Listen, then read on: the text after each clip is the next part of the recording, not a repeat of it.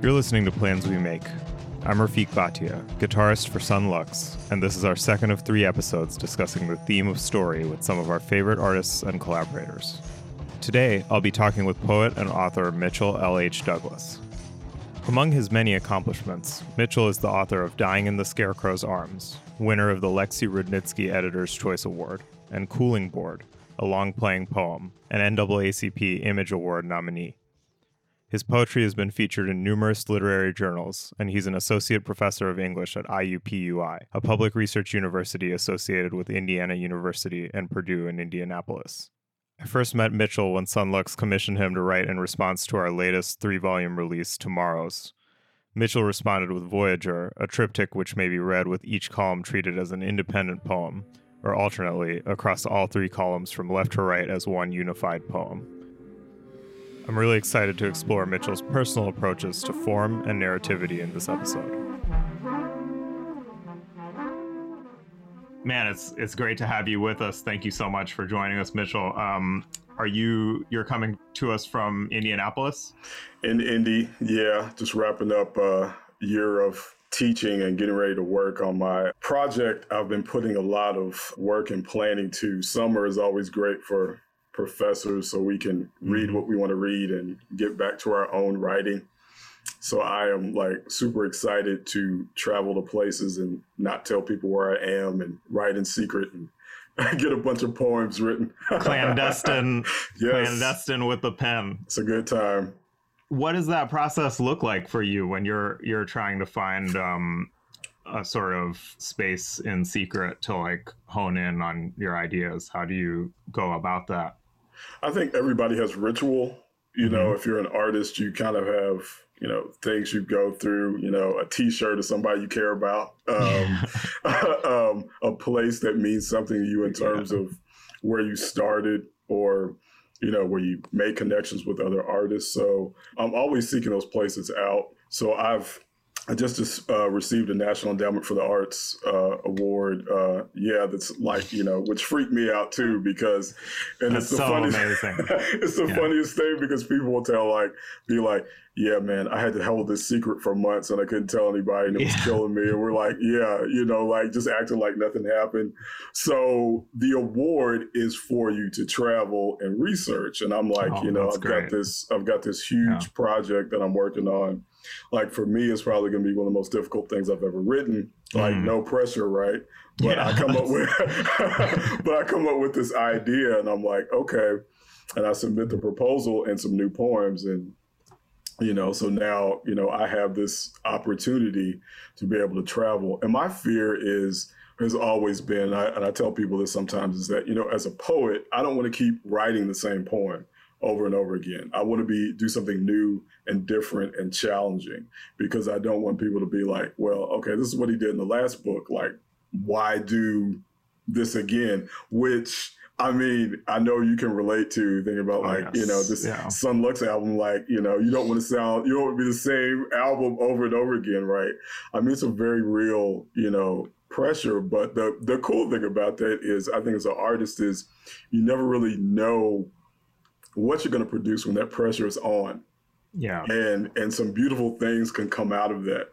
Oh yeah. And it's happened with me before, I know personally, and I'm always surprised by that.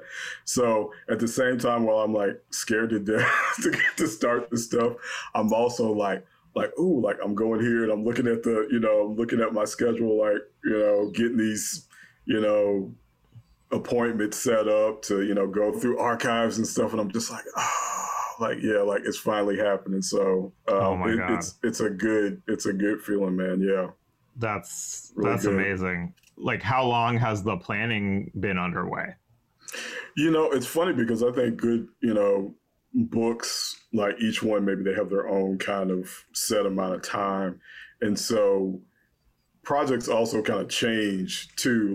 This is a thing that I always have to be mindful of, is that this is something I've been thinking about for the past year, putting together, and actually it's turned into something totally different. And that time it took to rethink, I don't know if it was the pandemic or whatever, but that sometimes when you work on something for a longer period of time, it might start here but then you have new experiences that it opens up to a totally different thing. And you're like, oh, like this is what it should be, right? Like, it's just like fate. I'm with my partner in Chicago, and we were supposed to go to this writing conference, and the pandemic hit, and we were just like, no, we're not doing that. So we went to Chicago to go visit friends, and went to the MCA, just great museum there.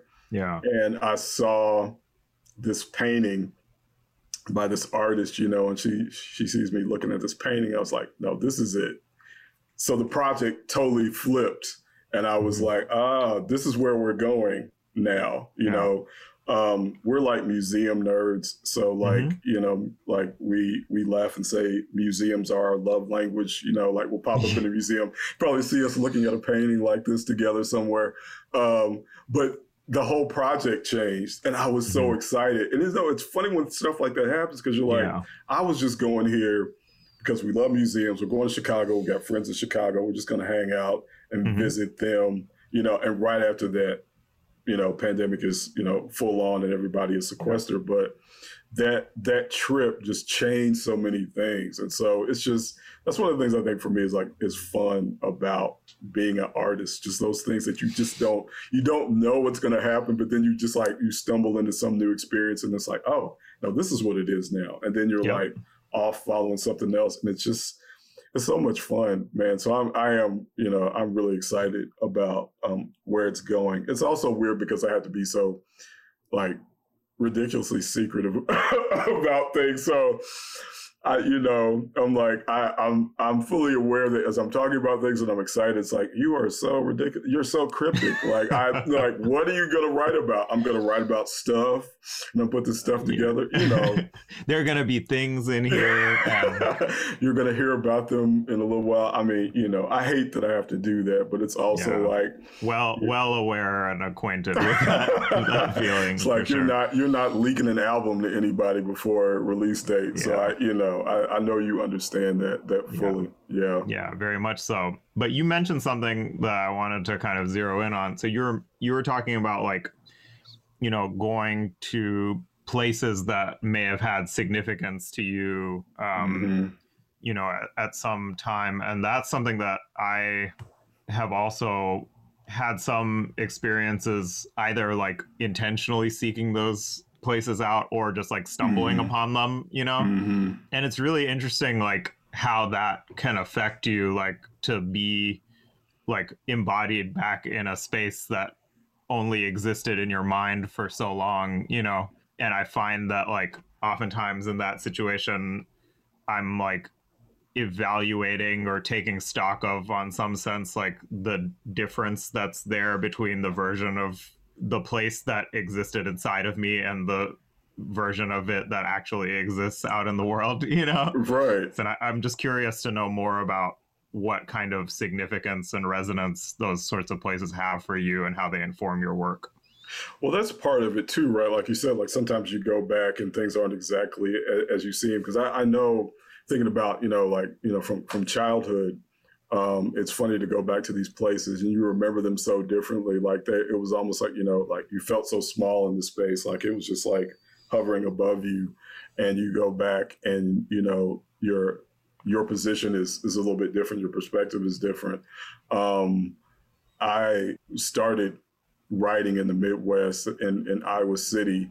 And of course, Iowa and the Writers Workshop is known as, you know, one of the famous writing programs. And it's funny because, like, I didn't go to that program. I went to Indiana and Bloomington, like Ryan did. But, but it was there where I started to write. And being in Iowa City for me is just like it reminds me of all these, you know, of all these things, of really becoming an artist. And, you know, having these really tight friendships and discovering punk and, you know, having that be like this thing where, like, yeah, this is where I'm supposed to be. This is what I'm supposed to do. So it's kind of like reconnecting to what started it all, right? And Iowa City is so much different than I remember it, but it's fun to go back and see how much has changed. But then you still get this feeling like, oh yeah, like I remember I've gone back to last school I went to and got an embarrassing yearbook with a picture of me when I was just starting to be a poet, which is crazy.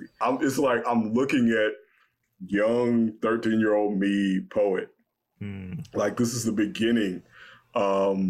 So it's, and here's where I mess up. This is supposed to be my secret place of inspiration, right? I promised myself like I was going to sneak back to Iowa City at times and write. So now I've just I've blown my cover. So I'll be staying under an assumed name somewhere and try to pretend, so no one can find me. But it's just, it means so much to me. And I finally figured out, like my family's from the South. My grandparents were from Selma and moved to Louisville, Kentucky. So for a long time, I was involved in writing movements that were involved with the South. But then I thought about it, like I started writing in the Midwest, right? Like I started writing in Iowa. Like I am, at my heart, I'm a Midwest writer. So now I have to think about that perspective. Like, what does that look like? I've been in Indianapolis now since 2006. It's like, okay, I started writing in Iowa. Like, what does that mean, right? So I've got to be aware of that and be ready to talk about that and respond to that. So that's been kind of fun too for me to change that perspective and follow new things with my writing. Oh, for sure, yeah. And I mean, and there's some reality in which like all of those perspectives are, like very much a part of who we all are, and it's always like interesting as an outsider to see how different vantage points like sort of become the like primary, I had this one experience. Sunlux was playing at Iceland Airwaves, the music festival in Reykjavik, like probably 5 years ago now. And I had spent some time out there working with some really great musicians prior to joining the band, actually. And so it was like a big reunion with all those folks, and we were all out to dinner somewhere, and there were these this musician Jamie McVinney. He's a really great organist, and I knew him a little bit, and there was this viola da gamba player, which is like sort of like this like Baroque instrument that looks like a cello, but it has frets on it, and it kind of has this like really like it can have this very bright kind of cutting sound when it wants to, but it's also like it's a really cool instrument. But this guy Liam Byrne, who plays that, and they were both sitting there and they were talking like, on one side of me, and I was having a conversation on this side. And I'm from North Carolina, and so like, I'm just having my talk with somebody else, and all of a sudden I hear Liam, who's been speaking this entire time in a British accent, say like something about North Carolina, and I was like, wait a minute, hold on, like excuse me, what? So we started talking, and it turns out that Liam went to my high school. No way, like he's man. From North Carolina. He's, I don't know, maybe like, I don't know how old he is, but we had the same music theory teacher, like get out of here. But I would have never been able to tell from talking to him unless he said that out loud. Like I would have never been able to guess that he, like, of all the people at the table, like was the most familiar with where I was coming from. And you went around the world to meet that person. Wow, and like here we are sitting there like having this conversation. So what is, I mean, in your Southern experience, right? Yeah. Like, do you think, how does that find its way into your music? I mean, I feel like it's actually like, I was really identifying with a lot of what you were saying about like going back to Iowa City as like a place where you draw inspiration. I've had similar experiences going back to Raleigh and Durham, and like kind of being and my best around friend, there. I think my best friend was from Raleigh and moved to Iowa City. Which is, wow. It's weird. All right, man. well, here we are. Yeah. But, like there's a certain kind of, for me, there's like a lot of what animates my creative work and process is like, it's sort of like arose as like almost a form of therapy. I've realized like of just like piecing together what it meant to like be somebody like me growing up in the place that I grew up and like not quite knowing what all the dynamics were and not being able to look to a prior generation to like see an example of what, you know, and I think there was a lot of just like, among other things, a lot of realizing that that process of becoming can be a sort of active one, and that there are, you know, there's like a way of moving through the world in which you are reactive and you internalize the assumptions around you and sort of like, you know, act those out basically. And then there's another way of doing it where you kind of make your own decisions, you know? And for me, that was kind of, it felt more like it wasn't really a choice, you know, and it was just like, okay, well, there isn't a good example, so you might as well do your own thing. You know, that actually kind of takes me into this next area that I'm curious to ask you about, which is, you know, the construction of frameworks in which to express, in which the flow happens. I know from talking to you and also from reading your work and understanding a bit more like that there are different formal structures that you've kind of created for yourself over time. There was, you know, we talked about it a bit when you showed us the Voyager triptych, which is amazing. Like that, you know, for anybody who gets to see that, I just like was so thrilled about it. And it, as you were explaining to us how you approached it, the consideration around form and the sort of active, like you were like, I'm going to impose a structure on this, but this structure is one that I have thought through and developed, and it's a skeleton that I like built piece by piece, you know? And so I was wondering if you could talk about your sort of more active way of creating the framework on which like the magic hangs. Like, yeah, that's a good way to say it. I think going back to the idea of not wanting to repeat myself in the books that I write, I came up with this idea early on that I was going to create a form, a poetic form with each book that I wrote. So I've got 3 books. And the first book, it was having alternate takes. I was writing a book of persona poems about Donny Hathaway. It was one of my favorite musicians. And so I was like, what if I have poems that are like an album that you hear and you go back and there's, you know, multiple takes of one song, you know, which is great when you know, jazz albums are always doing that. Oh, yeah. So the next time the poem comes back in the alternate take, you get a little bit of new information. It's like someone's improvisation that goes in a different direction, right? Which is why we have those alternate takes together, but you listen to both of them, you're like, wow, you know, you're glad to have both. So that was fun. That was a form that felt like it was right for a book about a musician. My second book was more autobiographical poems. It's called Black Alphabet. And that's where I created the fret. Like I said, my grandparents grew up in Selma. I had a grandfather who worked with his brothers that were sharecroppers. And I was like, okay, look, I'm Black, I'm from the South. I know everybody has written all these sharecropping poems, and I know people are going to have this critique. This is me thinking about people critiquing me before stuff is even written, right? So I'm like, I'm going to write a form that instead of, you know, giving you something, you know, to tear down before it happens, I'm going to create a form that talks about struggle, and it's based on the blues in the sense that it's around the form of a guitar. So when you see the poem, it looks like 6 lines that start with, you know, the names of strings E, A, D, G, B, E, and goes down like that. And each line starts with, you know, the name of the string, a word that begins that.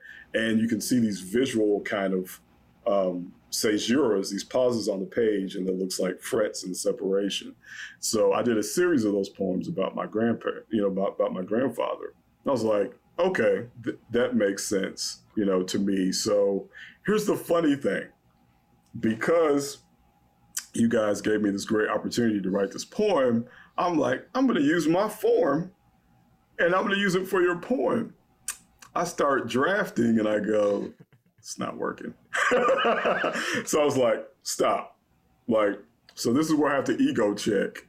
I have to put my form to the side. And then I thought, I've always I've got friends that write good contrapuntals. You see these poems that are side by side, and you can read it down each column, and you can also read it across. And then I was like, well, what if I do a triptych? You guys are doing 3 albums, because I really feel like this is why I felt so great about being involved in this, because I really thought you were thinking about this like poets. Why don't I do a poem where each column is a poem, but you can also read it across? And so I was like, that gave it more complexity to me in terms of the way that you guys went about the project, and it felt right. And so I was pleased with the results. I'm glad you guys were pleased with that too. Oh, yeah, I was that's just, amazing. Listening to listening to all the albums, but really getting stuck on the third so much, and listening to a lot of that and finishing that up. And I was like, okay, this is what it needs to be. So, Amiri Baraka said a long time ago that he would never write a poem. He would never write a sonnet. He's like, a poem doesn't, he's like, a poem doesn't need to be a form. It's more important about what it sounds like and what you sound like. And so I feel like if you're going to use a form, better have a reason for using that form. So somebody doesn't look at it and go, that doesn't make any sense. And that's the end of the engagement, right? Yeah. So, no, and that's exactly what I'm talking about, is that like there's clearly like this active kind of imposition of this thing as a, it's not a cage, it's a, like a stepping stone, or like a, like a pedestal for something to sit on top of or to hang off of or something. Yeah. And there is always that thing, like there's always the thing where like, if there's a frame that can provide context, then you can see something exploding out of it, like, without context, we don't perceive boundaries as well. And so we don't perceive them being broken. But I was just curious, not to put you on the spot, but do you have any particular favorite alternate takes off of different records? Like, that's a good question. I'm thinking about Coltrane. I think I was also thinking about Coltrane because there's so many different ones, but now I hate that the song is escaping me. It's weird though, because sometimes I like McCoy Tyner's version of his stuff too. They're just like, and then with the piano is so much different. Something else is happening. You just kind of go like, I love McCoy Tyner. Me too. I think in my mind, like I want to be I'm the imaginary jazz pianist. That's what I really want to do. Of course, I'm gonna remember the song like after. But those are the opportunities, right? Especially it's like, and I'm glad we're getting those lost albums, which kind of blows my mind. Like these guys were so busy that they recorded whole really good albums and forgot about them. Like, what? Like, really? But it's just like that work ethic, man, is, it's something else. Dare I say it? I love Prince. And I just wonder, we always wonder about things that are released. That's kind of like me thinking about like if you found the beginning of a poem and it was never published that way, and I was like, you weren't meant to see that. Like there's a reason why there's vaults, right? Yeah, of unreleased material. And I'm like, Prince knew the kind of artist he wanted to be and what he wanted to show, and if he didn't release it, like that means something. Not to dump on the estate of Prince, but we're all like, if you love Prince, you're wondering like, should that happen? Yeah. Like for me, it's Jimi Hendrix, and like every time they go to release a new Hendrix record, at this point, I'm just like, don't do it. Like, don't do, just like, leave him alone. Like we have so much to unpack forever, like already. We're okay. Seriously. We don't need to be greedy. Like seriously. Speaking of which, like Electric Ladyland like makes me think like, I was just thinking about that the other day, like why don't I have this on vinyl yet? Like I'm thinking of stuff I think about. I also do not have that on vinyl, but man, that first actual song on the like Have You Ever Been to Electric Ladyland is like one of the greatest pieces of music ever, I think. And I I cannot believe that it's not more widely, like, just like that people don't know that song. Like, it's interesting to me that, like, I love Hiatus Coyote. And so I'm glad they're coming back. But like Napalm did the cover of Electric Ladyland, which was just like, this is like, you're covering Hendrix. And like, I mean, to even get to the point where you're doing that. But I mean, I love the way that she did it. Oh man, now I'm intrigued. I haven't heard it. It's like she did that solo album that was just beautiful. I heard really good things about that. I haven't heard it. And I just love that. She's got a song called Haiku where every verse is a haiku. I'm like, come on now. I like, I'm a sucker. Like, for like, oh, the poet is being reeled in. Like, like, it's good. So I'm glad to see them back too, especially all the stuff she's been through and, health. I just like, this is like when you get to this time and you see, artists that are they've been so brave with the things that they've done, and they're, like this time of year, right? What's being released, and you're talking about, you guys and touring, and also releasing things and touring, and there's all these. This is just such a fun time of the year. I think for me, I think we're all just kind of like, what are we gonna do now? We're ready to go. So just watching all this happen, it's just like, man, it's good energy. Yeah, it's been amazing to see like people coming back, but also I know that there are a lot of people who like aren't going to be able to come back or like have had to move on to other things, at least in terms of like what they're doing to make a living and stuff like that. And so, I mean, like for anybody out there listening and thinking about this, like artists need your support right now in every field, and there are a lot of people out there who are not in a position where they can just get back to it, and this year has been hard enough for a lot of folks. So consider that in the way that you move through the world, I guess. But I wanted to ask you one more question, which is about a sort of technique that you employed in the that article that you wrote for Salon last summer, where you had revisions like within the piece, speaking of like alternate takes and like, and it was this, I was laughing out loud when I saw the first one, because it was just so, you just dropped it. Like you were like, it was amazing when this person revised their work in front of us. And I was like thinking about it as I was reading it, and I was like, wow, that's so profound that somebody would like just, be like changing their work, to give listeners context that this was a poet. Who was the poet? It was Lee Young Lee. Yeah. So Lee Young Lee was doing a reading that you attended, and as that was happening, like works were just being revised on stage in front of you, and just like, I feel like you like correctly called out how brave and inspiring that was, and then you immediately proceeded to do it in the article. I mean, it's like, it's like, if anybody's going to do that, Lee Young Lee, definitely, who I respect so much, but also like, too, it's like, it's your work. Yeah.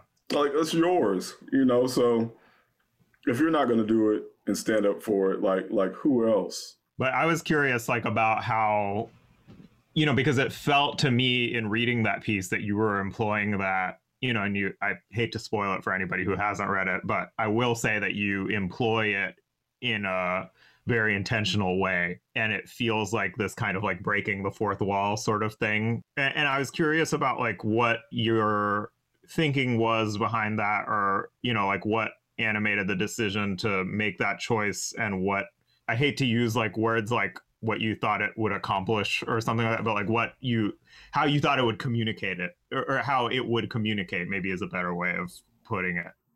That's a good question. I feel like that revision and what I was getting from Lee Young Lee in that moment, and we've been there. You might hear a part on the album and you're thinking about, what if I had played it this way? I'm looking at a poem. Every part on the album. So we have the same issue. Looking at a poem that's already been published, and you're like, when I read it, I'm taking this part out. So it's that moment of communication where you're like, this is something so difficult that's happening right now. I'm having a hard time expressing it. I want you to see how difficult it is for me to express it. You know, the Solana articles, when all these things started happening in this really, really tight, you know, time span with George Floyd and Breonna Taylor and Ahmaud Arbery. I'm from Louisville, you know, Kentucky. Yeah. So Breonna Taylor for me is personal. This happened in a place where, you know, my family is, you know, and I worry about them because of something like that. And I wanted to go, you know, as soon as we, you know, heard about things happening in DC and movements, and especially with, you know, that clearing of the path to the church across the, you know, the street of the nameless person. I'm not even gonna bring that energy in here. It was just like, I want to go to DC. My partner and I drove to DC so we could experience what was happening and be on Black Lives Matter Plaza, and for me to see how people outside of Louisville were reacting to Breonna Taylor and talk about that, because I didn't think things were happening in the way they should be in Louisville. So I was trying to show the difficulty of just living in that moment, and how do we even talk about something like this? But it might be hard to discuss, but we've got to do the talking, and we've got to start talking to each other. And so that was the idea, and hopefully that came across in the piece. It meant a lot for me to do that. I'm about to go back to DC soon. That's going to be one of the places I do research, but that'll be the first time back since last summer when I wrote that. Yeah, so that's going to be like it's going to be one of those moments like what we started out talking about, where it's like you're in the place and it's a different version of itself, but hopefully some resonance from those echoes from before is still out there resonating somewhere. It fucking better be. It's going to be a trip, you know. So it's, you know, me and my partner again going back to, you know, to experience DC, and I'm researching and she's taking pictures, and we're going back into that space again, right? It's two artists, two poets going back into the space. And what's that going to be like, you know? It's so many things. But I feel like, you know, we're here to make people think. I always tell people that artists improve the quality of life in the communities that they occupy. And then hopefully when other people outside their community see that, it kind of ripples, you know, out and touches other people. So, you know, that's what we're here for, you know, man. Not, you know, it's not that it's easy, but not asking for it to be easy, just enjoying the experience and being here to make it happen. Oh man, well, thank you so much for sharing your thought-provoking work with us. Man, it was so good to talk to you, man, always. Yeah, likewise. Yeah, always. And appreciate again, soon, hopefully. Yeah, take good care of yourself, and until soon. Yeah. You too, man. Appreciate it. Thank you. Have a good one. Thanks to my friend Mitchell L.H. Douglas for joining me. It was beautiful to learn more about his process and approach to finding and conveying meaning. Head to mitchelldouglaspoetry.com for more on his work, and follow him on all the usual social media platforms if you're so inclined. Plans We Make was created by me, Rafiq Bhatia, and my Sunlux bandmates Ryan Lott and Ian Chang, and was produced and edited by Chris Jacobs. Special thanks to executive producers Michael Kaufman and Hannah Hauser for all their support, and be sure to subscribe to Plans We Make wherever you get your podcasts. Next week, drummer Ian Chang will take over host duties with an episode talking to rapper and producer Nappy Nina. Be sure to subscribe to the podcast or our YouTube channel to get those conversations. I'm Rafiq Bhatia. Thanks for listening.